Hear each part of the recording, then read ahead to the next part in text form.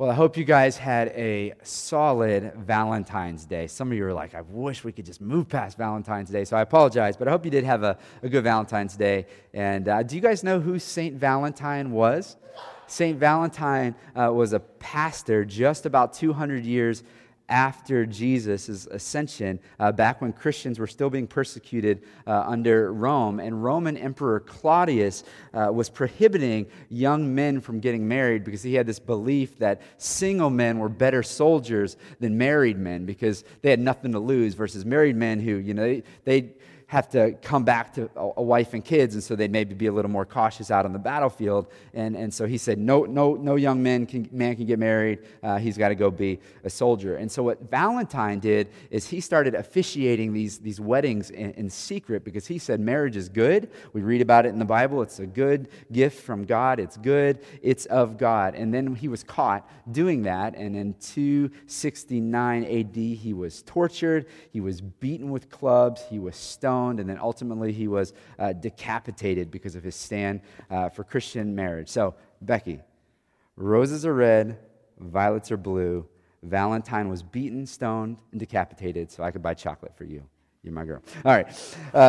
It's been a good week of love. Hopefully you had a good week of love. And appropriately, we're not clever enough to design things this way, but appropriately, where we find ourselves in the book of Genesis is right in line with love and romance and sex and all of that crazy fun stuff. And so today we look at history's most infamous cougar, Potiphar's wife.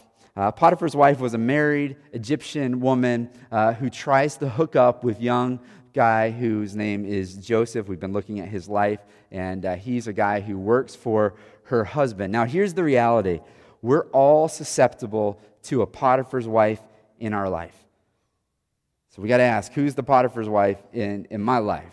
Not every one of you have a cougar who's after you. Not every one of you has a boss's wife who's trying to hook up with you, or an older woman. But your seductress may be photos on your phone.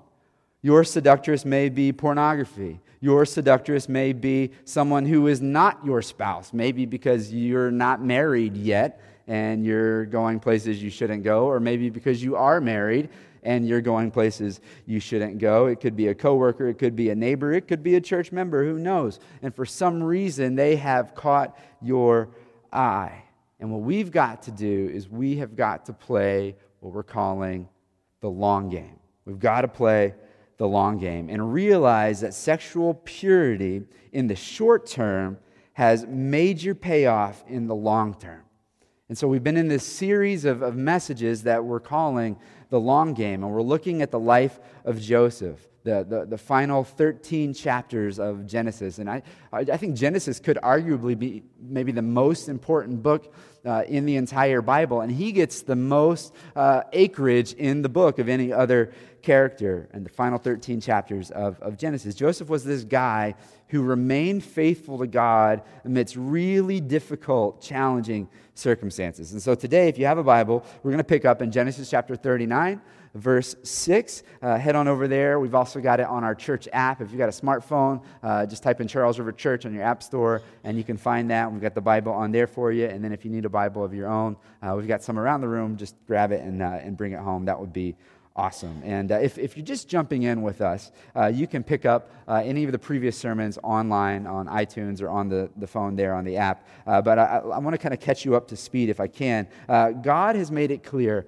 that he's got a big plan for this young guy named Joseph. At 17 years old, Joseph gets a dream from God. God tells him, you are destined for greatness. His father affirms it. His father sees it in him. His father buys him the infamous coat of many colors that puts a target on his back among his brother. His father was Jacob, whose name would be changed to Israel, and he's got 12 sons, hence the 12 tribes of Israel, the 12 tribes of Jacob. Now, his brothers devised this plan to kill Joseph. They hate Joseph. Now, favoritism is not okay. Favoritism is his father's sin. It's not his sin. He's just kind of a victim in a strange way. And so his brothers, rather than hating dad, hate their brother for the favoritism. And so they put this plan together, and they ultimately throw Joseph in a pit, find some Ishmaelites who are coming by. They sell him to the Ishmaelites, and those guys will eventually bring him down to Egypt, where he will become a slave. And then the brothers go back to their father and basically set it up so that it looks like, without them actually having to lie, so that it looks like their brother was devoured by wild animals by putting goat's blood onto their brother's coat, showing it to their dad. Now, he gets down to Egypt. He gets sold into slavery to this high-ranking Egyptian official named Potiphar. He is captain of the guard, but yet we see, even in this horrific situation, that Joseph has the hand of God on his life. He's got God's favor on his life, and whatever he does well. Whatever he does, he touches, he puts his hand to, it brings honor to God, and God gives Joseph favor with Potiphar, and Potiphar looks on him with great favor. Potiphar promotes him to the place that Joseph becomes the manager of all things Potiphar. He is Potiphar's right-hand man. He manages everything that he owns in his house. Now, today, it gets really interesting. So let's read beginning Genesis chapter 39, and we will pick up in verse 6. Genesis 39, verse 6. It says, "So he, Potiphar, left all that he had in Joseph's charge, and because of him, he had no concern about anything but the food he ate. Now, Joseph was handsome in form and appearance, and after a time, his master's wife cast her eyes on Joseph and said, 'Lie with me.' But he refused and said to his master's wife, 'Behold, because of me, my master has no concern about anything in the house, and he's put everything that he has in my charge. He is not greater in this house than I am, nor has he kept back anything from me except yourself, because you are his wife. How then can I do this great wickedness and sin against God?' And as she spoke to Joseph day after day, he would not listen to her, to lie beside her or be with her." Okay, let's break this down. We start by hearing that Joseph has been working really hard. Colossians 3:17 tells us that whatever you do in word, with your mouth, whatever you say, or in deed, whatever you do in word or in deed, do everything in the name of the Lord Jesus. That means whatever your hand finds to do, whether you're a pastor or you're a plumber, you do the best of your ability so that it will bring honor to God. And Joseph says, that's what I'm going to do. And so rather than sulking in the midst of his terrible plot that he's found himself in, he trusts God. He trusts that God has a timing in mind, and he's got me taken care of, and my dreams that I've experienced that are from God are going to come true in his perfect timing. And so Joseph decides, I'm going to get to work. And he turns his workplace, as David Butler shared a couple weeks ago, into a kingdom place, and he gains favor, and he kind of raises the ranks, and he becomes manager. Now, apparently, he was so trusted by Potiphar that Potiphar saw no problem leaving this young, good-looking dude home alone with his wife. He didn't have to supervise him too much, and he leaves him home alone with his wife, the strapping young man. And then verse 6 tells us that it says Joseph was handsome in form and appearance. Ladies, look out, right? This is the exact same phrase that is used 10 chapters earlier in Genesis chapter 27 about his mother. Basically, what we're seeing here is that the boy has some good genes, right? Good genetics. Well, one day, Potiphar's wife looks at him, this fine hunk of Hebrew kebab, and says, wow. And she looks at this guy, and she straight up solicits him for sex. She gets all Desperate Housewives on him, and she says, lie with me. Now, I don't know what pickup line you used for Valentine's Day, but she didn't use any pickup line. She just went straight for the jugular. She goes for it. She says, lie with me. Now, I've kind of always, reading this story in the past, kind of always pictured just Joseph here just sweating. Like, oh gosh, okay, and splashing cold water on his face. Have you ever wondered like what you would do in a situation like this? Would you honor God, or would you remain sexually pure? I mean, man, I imagine he's sweating. Is it hot in here? Or The struggle is real, right? This is a real struggle. And maybe you've got a Potiphar's wife in your life. Maybe it's frequent internet temptation. Maybe it's a flirtatious person that is somehow in your life. Maybe it's a person that's not flirtatious, but when you see them for whatever reason, like Potiphar's wife with Joseph, they catch your eye, and it's a struggle. Or maybe this person you believe someday will be your spouse. You really sincerely do, but it's hard to wait. It's really hard to wait. And now, after saying all of that, most people historically assume that this woman is attractive, but maybe, who knows? We don't get that. Maybe it was easy for Joseph to say no. Maybe she looked like Jabba the Hutt. I mean, we don't know, right? Either way, whether she's attractive or not, Joseph refuses her solicitation. 2 reasons why. 1, because it's against the laws of God, and 2, because it would be a betrayal of his master, his boss, who has entrusted him with so much. However, hell hath no fury like a woman scorned, so check out her response. We'll pick up again in verse 11. Verse 11. But one day, here's the day, here's the moment, when he went into the house to do his work, and none of the men of the house was there in the house, she caught him by his garment, saying, "Lie with me." But he left his garment in her hand and fled and got out of the house. And as soon as she saw that he had left his garment in her hand and fled out of the house, she called to the men of her household and said to them, "See, he has brought among us," he, her husband, "has brought among us a Hebrew to laugh at us. He came in to lie with me, and I cried out with a loud voice. And as soon as he heard that I lifted up my voice and cried out, he left his garment beside me and fled and got out of the house." And then she laid up his garment by her until her master came home. And she told him the same story, saying, "The Hebrew servant that you have brought among us came in to laugh at me.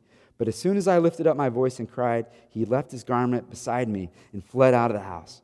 And as soon as his master heard the words that his wife spoke to him, "This is the way your servant treated me," his anger was kindled. And Joseph's master took him and put him in the prison, the place where the king's prisoners were confined, and was there in prison.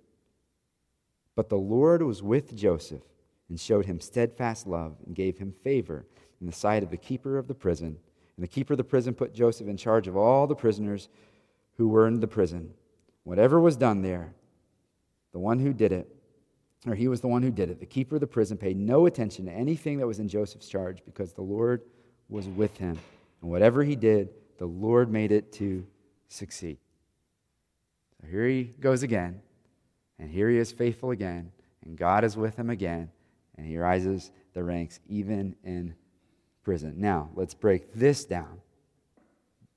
Joseph remains faithful to God despite intense pressure. He doesn't sleep with this woman after day, her trying, and so she's struggling here. What am I going to do? She decides, I'm going to frame him. And one day, everybody's out of the house except for Joe and this woman, and she grabs him by the collar, by the shirt, and she tries one more time, "Lie with me." And Joseph runs out of the house. I love this moment.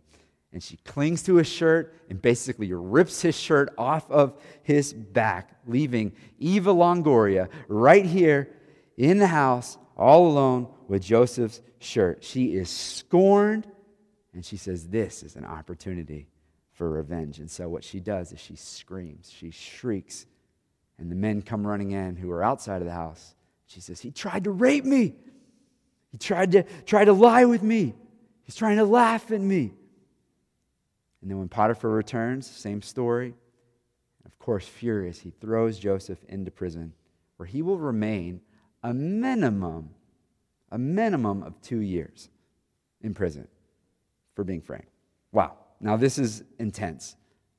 But again, verse 21, the Lord is with Joseph. It's a struggle. It's a long wait. But we see at the very end of this crazy little story here that God has not forsaken Joseph. He is still, even still, with him. One horrific thing after the other, after the other, after the other. Have you seen on Netflix a series of unfortunate events? I mean, it's just one bad thing after the other. And yet he is convinced because he knows God has a plan for my life, and I'm going to play the long game. God has a long game in mind, and there will be a victory. It will be realized in due time. And these little setbacks that seem huge in the moment are actually setups for success. It will come.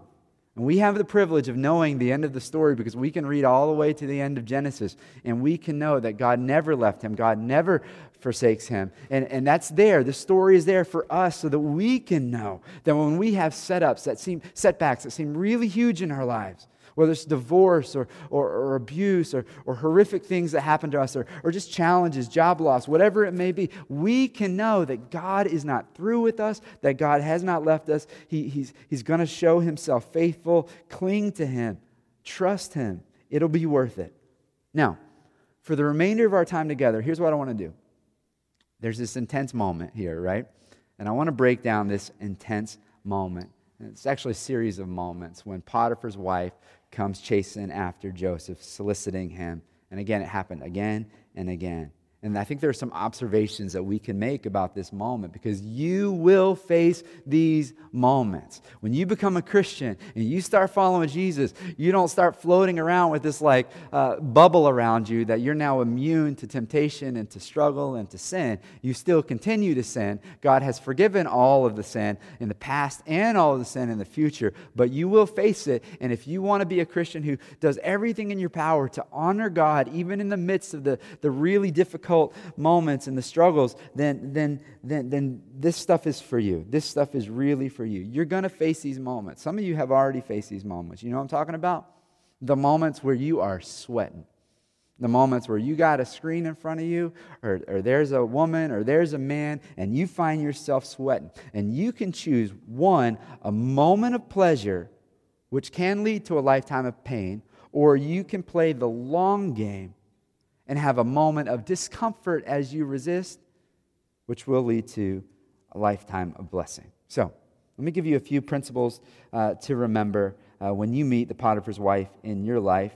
And if you're a note taker, every one of these points is going to start with sexual sin.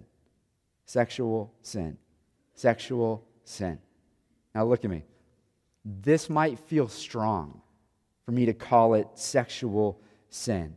But we have got to start off by calling sexual sin sexual sin. Any sex or sexual gratification outside of marriage is sin, period. This is how God has set things up. A passage we go back to over and over and over again as a church, and we'll do it till the day Jesus comes back for us, is in Genesis chapter 2, 24 and 25. Here's what it says. God's design says, "Therefore a man shall leave his father and his mother and hold fast to his wife, and the two shall become one flesh, and the man and his wife were both naked and not ashamed." This is how God has set it up. You leave, that means men got to grow up, stop being a mama's boy, start paying some bills, start being responsible. You leave. And then you show that you're able to care for a family. And then you hold fast. Then you become married. And then one flesh. And then naked and no shame. Do you get it? You with me? That's the order. You leave. Yes, some translations say you cleave or you hold fast, you get married, you make this thing official in the eyes of God, in the eyes of the law, both, because the Bible tells us to honor both. And then after doing that, then to become one flesh physically and are naked and there is no shame. That's total oneness, total unity. Now, why after the commitment of marriage does God say, okay, now is the time to do this? Because sex is deeper than skin. Contrary to what the culture tells us, I'm sure you have experienced that sex is way deeper than skin. It is beautiful. It is powerful. It is the joining together of two people. Our culture wants to cheapen it. And the world will look down on Christians as if we're doing something bad with our understanding from the scriptures of marriage, that it is valuable and it is for one man and for one woman for life. Our culture looks down on us, but What definition is cheaper? What definition is cheaper?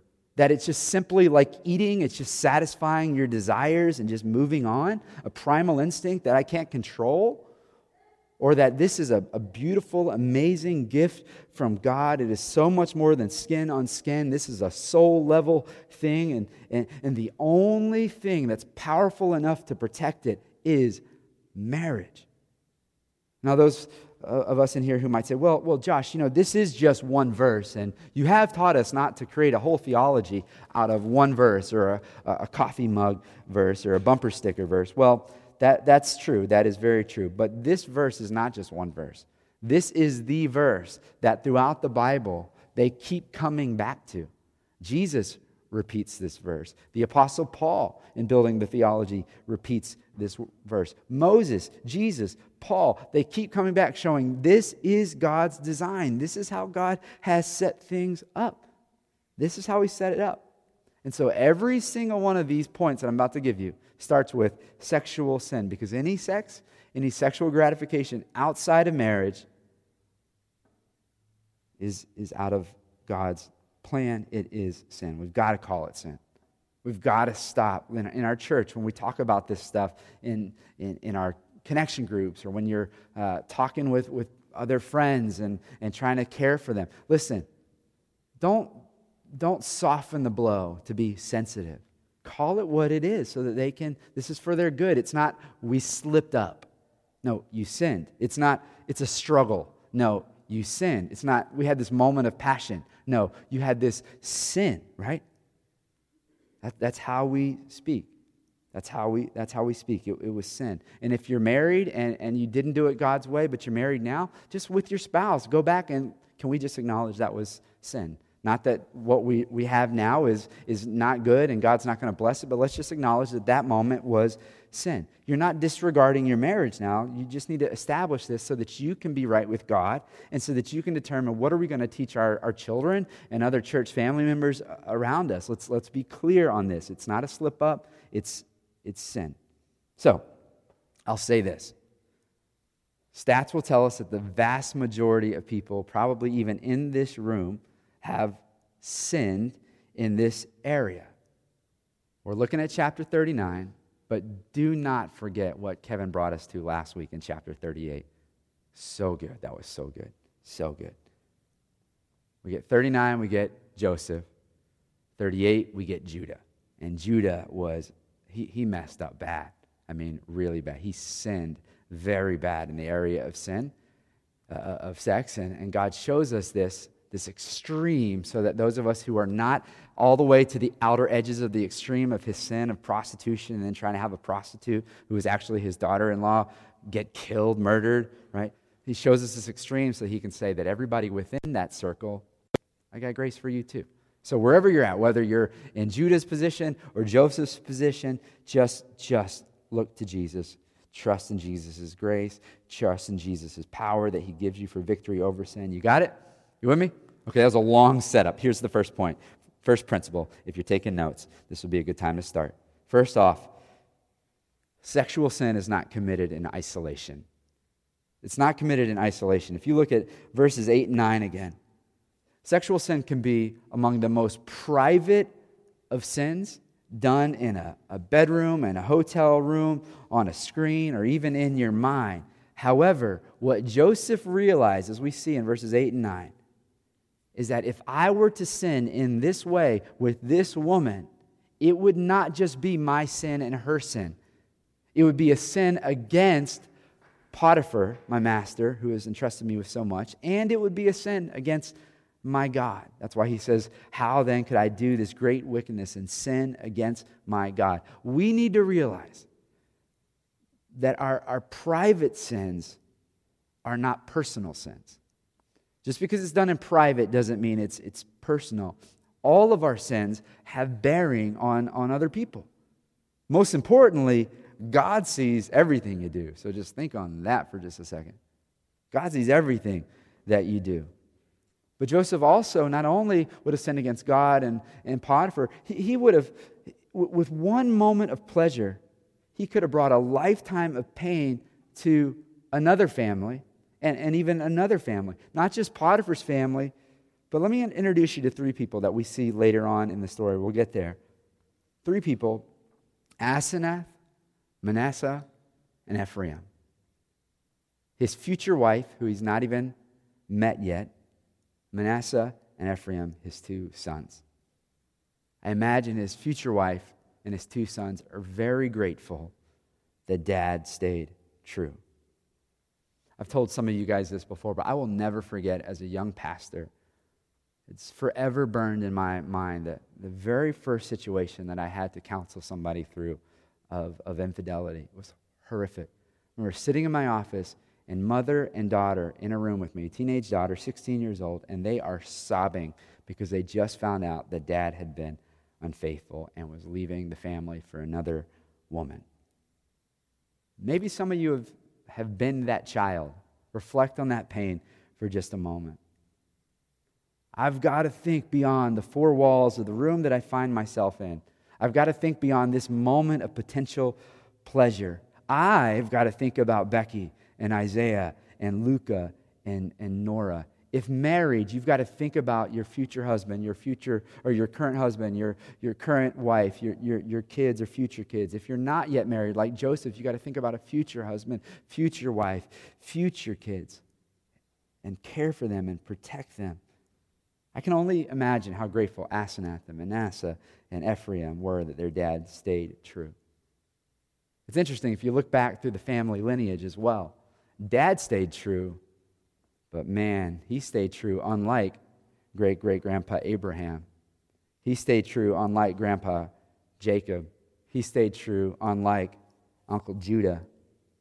Joseph was one of the only men in that family lineage who stayed true, dating all the way back to Abraham. Joseph broke generational patterns of sin in this moment because God was with him. And greater is he who is in me than he who is in the world. Sexual sin is not done in isolation. You got to know that. Here's our next principle. Sexual sin can be relentless. Can be relentless. Again, look at verse 10. How frequently does she solicit him? Day after day. Yowzers. Like, that's crazy right there. Many of you personally know the frequency with which sexual temptation can come at you. I've heard people, even as of recent, say things like, you know what? In today's day and age, you just can't resist. It's just how it is. It's impossible to stay pure. To which Joseph would say, bro, come on. I had a woman every single day, face to face, saying, lie with me. And I couldn't just go find another job because I was her slave, right? So it was tough. Fortunately for you, you got options. If it's in your workplace, you could go and begin to find another job. You could put the proper protections in place. If it's your phone in bed at night, you could put it on the other side of the room. You could buy for $9.95 an old-fashioned alarm clock, right? You could make a point not to see that woman or not to see that man. You could put a filter on your computer. Covenant Eyes, look it up if you need that. It's so good. You could tell someone close to you, I'm struggling in this area. I need some accountability. It's everywhere. It's relentless. Coming after you. Be prepared. Don't be surprised. Get some help. Oh, and one more observation. Look at verse 10. He would not listen to her, to lie beside her, or to be with her. Not only did she try to get him to lie with her, to be with her, then she realized, I guess if he won't just straight up lie with me, well, Joseph, would you at least lie? Did you catch this? Beside me? Just at least come close. At least let's snuggle up a little bit. Okay, Joseph? Come on. If you look at the Hebrew language there, it's interesting. There's lie beside me, there's or in Hebrew, lie near me, and then there's the lie with me. Two different things that he refused to do. Now, would that have been a good idea? I won't cross that line, but we'll get close enough, just to appease you, I guess. No, Proverbs 6:27 says, can a man play with fire and not get burned? Some of you fellas, that woman is fire. You know what I'm talking about? She's fire. And if you're a single person and you think we're gonna stay pure and we're gonna watch that movie in the dark in my apartment all alone and snuggle up on the couch, you're playing with fire. Or we're just gonna make out in the dorm, for we're not gonna cross the line. Playing with fire. Married people, you got somebody's desk at work that you find yourself just lingering beside their desk, hanging out a little longer, playing with fire. I'm going to be a listening ear for the opposite gender, for their marital struggles. I'm just trying to be a good friend. You're playing with fire. It's not like in the movies, right? Where people, go on a business trip and they see somebody at the bar and then they just, next thing you know, they jump into bed together. That's not how it works. It usually starts with an emotional affair at the office place before a physical affair. And temptation can be relentless. Be careful. Be careful. And just in case you're confused on where the line is, I think that's always a question for people, which if you're asking the question, it probably says something. Ephesians chapter 5:3 says this. It says, among you, Christians, there must not even be a hint of sexual immorality. So where's the line? A hint. Just a hint of sexual immorality. Now, moving forward, third point. Sexual sin is not the same as sexual temptation. Whew. It's good to know, right?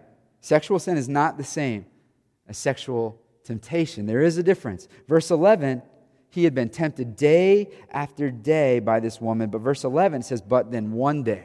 There's a change in how the temptation looks, right? Then one day he goes in the house to do his work. None of the men in the house were in the house, and she caught him by his garment. So at this point, the temptation takes a different form. She caught him alone. She got so close that she grabbed his collar. She grabbed his garment. But has Joseph sinned yet? Yes or no? No, Joseph has not sinned yet. But here's what can so often happen. Sexual temptation comes somebody's way, and you can be so discouraged by the heaviness of the temptation. And, well, this is new. This is not something I've experienced before, that we can think that we've sinned, and then we can just say, well, you know what? I just gave up. I just sinned. And that is one of the most successful tricks of the enemy, Satan. He's been doing this from the beginning of time, tricking people, deceiving people, and he knows how to get you to fall. And he knows that if you can think that you've sinned when it was just a temptation to sin and you've never actually sinned, if you can just think that, then you'll just throw your hands up. You'll just say, you know what? I did it. Because he knows that once one domino falls, the other dominoes start to fall a whole lot faster and a whole lot easier. Listen, it is everywhere. It's not a matter of if you will be tempted. It's a matter of when you will be tempted. And the Bible tells us that every step along the way, God gives us a way of escape. It will be almost impossible for you to dodge the temptation to sin sexually. But don't let that discourage you and cause you to throw your hands up and say, well, I guess might as well cross the line. I'll go all the way. Or no, just get away from it.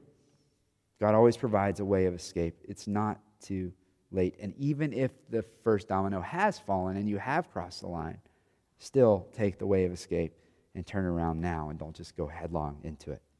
Confess, deal with it, and move forward. Next observation. Sexual sin is dangerously hard to resist. Use those words very, very carefully. Dangerously hard to exist. If you look down again at verse 12, I think this kind of goes without saying. It's hard to resist. There's something about sexual sin that I think is maybe because it's body, it's mind, and it's soul. It's emotional, wrapped up with the physical. And with those forces combined, sounds like I'm talking about a superhero. With those forces combined, it becomes incredibly challenging. The difference between Joseph and the man, he was pure. The difference between Joseph and great-great-grandpa Abraham and grandpa Israel and uncle or brother Judah, the difference between him and those men and countless other men we read about in the Scripture and throughout all of history, men and women, the difference is his feet. The difference for Joseph is his feet. Look at verse 12. What did he do the second she grabbed him by the collar? Forrest Gump. I started running, right? He took off. Verse 12, he fled and got out of the house. He took off. I've told you guys, the Bible talks about running. It's biblical. Don't judge me anymore. James chapter 4, verse 7. The little brother of Jesus, what does he say? He says, resist the devil and he will flee from you. If you resist Satan, it means you just continue to fight. He will flee from you. You stand firm. You got the Spirit of God within you, and greater is He who is in you than he who is in the world. If you stand firm, He will flee from you. But there is one temptation in the Bible that we are not called to resist. We are not called to stand firm. 1 Corinthians chapter 6, 18 says, but flee sexual immorality. Do you hear that? Stand firm when Satan comes at you. But when Satan comes at you with regard to sexual immorality, you take off. You get running. You flee. And that's literally, I love this, literally what Joseph does. He takes off. Paul is just saying in 1 Corinthians 6, this is a fight that you don't want to be in. The odds are against you. Get yourself out of that situation. It's not going to end pretty, most likely. I just get this picture of Joseph running out of the house. I love this picture of Joseph just taking off. And why don't you let your mind go there for just a moment. She grabs him and he's gone. Now here's the deal. He could have stayed right there, but he ran. But listen, I want you to know that he didn't just run from something. He ran to something even better. He ran to Genesis 2, God's design. He ran to God's plan. He ran to what God has set up for him, this good gift of biblical marriage and oneness that is refreshing to the deepest parts of your soul. He ran to something beautiful. Additionally, had he given into this sin here, he would have been not running to, he ran to the vice presidency of Egypt. He ran to saving his family from famine. He ran to his future wife, Asenath. He ran to his future sons, Manasseh and Ephraim. So often in this area of sexual purity, Christians focus on the don't. Don't. And that just doesn't work. What we have to do, parents, for our children, is present to them the do, the good. This is something beautiful that God has created. It's not about the don't. It's about God has given you something even better. Run hard after that. Pursue that. It is a good gift. It's a good gift. I'll give you a little inside look into my Valentine card to my wife. One of the things I did is I wrote in there, Scripture says, he who finds a wife finds a good thing. And man, I'm telling you, I found a good thing. Good thing, such a gift. He ran to a good thing, ran to something far better. But in the moment, I imagine it was hard. Last observation. Sexual sin often appears to be rewarded, while purity appears to be punished. You ever felt that way? Man, I'm trying to be pure. I'm trying to honor God, and it feels like I'm getting punished, and they're out there living large and having a great time. And man, what happens here? Joseph was faithful to God, and what does he get for it? Thrown in prison. That doesn't seem right, God. And again, he was in prison. We read the story a little further. We're going to see he was in prison for at least 2 years. And so often when you're pure in the area of sexuality, it can seem like everyone else is having a good time, and you're deprived, you're oppressed, you're struggling, you're the one sweating. And I'm going to tell you right now, my wife and I had it bad for each other. I mean, that girl is beautiful, right? But we saved ourselves for each other, and I honestly cannot imagine a happier marriage, a happier family, a more blessed life than what we are enjoying right now. I honestly can't. And don't forget what comes for Joseph, what he's running to. He's running to successes. He's running to leadership. He's running to a wife. He's running to kids. He's running to heritage. He's running to a beautiful thing. And it might not exactly look like that for you. The Bible doesn't promise that you're going to get these amazing blessings on this side of eternity necessarily. But what you have for all eternity is so much better than anything you think you give up on this planet. And so be faithful to God. Be faithful to God. 2 years in prison? That seems torturous. And some of you need to think about your struggle with purity right now, the fight that you're in right now. You need to think about, it just feels like the weight is so hard. It's so tough. 2 whole years, or 1 more year till we can get married, whatever that is for you. I'm telling you, what God has for you is so much better. And God honors your faithfulness. He honors your faithfulness. Find somebody who can honor you and who can wait for you and will cherish you. That's what we need. That's what we need. And God honors your faithfulness. He honors your faithfulness. He does for Joseph. I love that we get 39 of Genesis. But don't forget, because again, I know stats will say the vast majority of us in this room have not been faithful to God's design, to God's plan, and that's why we get Genesis chapter 38. A story of Judah messing up big time, and God giving him all kinds of grace. All kinds of grace. And God's got all kinds of grace for you. And you can say, from this day forward, I want to live in accordance with God's plan. You may have to go home and make some changes, make some phone calls, have some discussions, get some accountability, use an internet filter, break up, whatever it is that you need to do. But you can say, from this day forward, I'm going to live out God's best for my life. Because, I might be running from something, but I am running to something so much better. I'll close with this. Down to verse 21. Joseph is in prison. It's unfair. It's difficult. Verse 21. But the Lord was with Joseph, and he shows him steadfast love. For every one of you, whether you're a Genesis 38 person or a Genesis 39 person, for every single one of you, God has nothing but steadfast love for you. He loves you. He loves Joseph. He loved and pursued Judah. In fact, he had so much grace for Judah, who sinned so horrifically. And what happened? From his lineage comes Jesus Christ himself, from the line of Judah.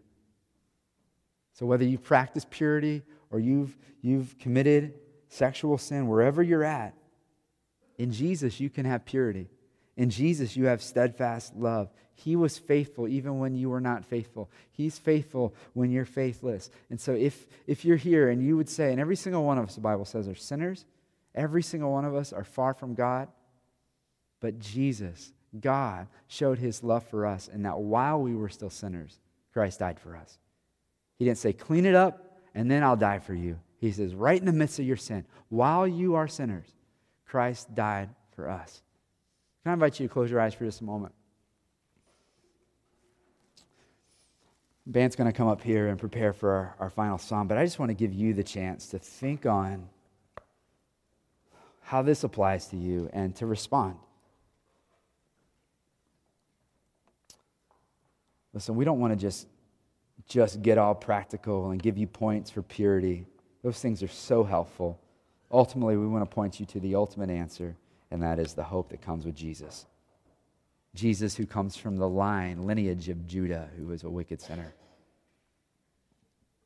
Because Judah, though he sinned, Jesus still loved him and has steadfast love for him and pursues him. So I just want to encourage you.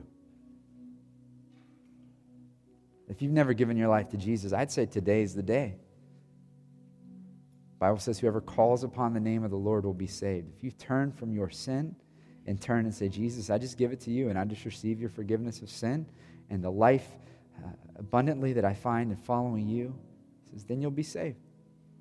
And so if that's you, you've never given your life to Jesus today and you're coming face to face with sin, I'd encourage you to call on the name of Jesus and become a Christian. Then would you let us know? Others of you in here, you're a Christian. Man, the struggle is real. You're not immune. And I would encourage you, put these things into practice and lean on the grace of Jesus that's available to you as well. God, we love you. We thank you that you give us a story following another story And we get both examples that your love covers a multitude of sins.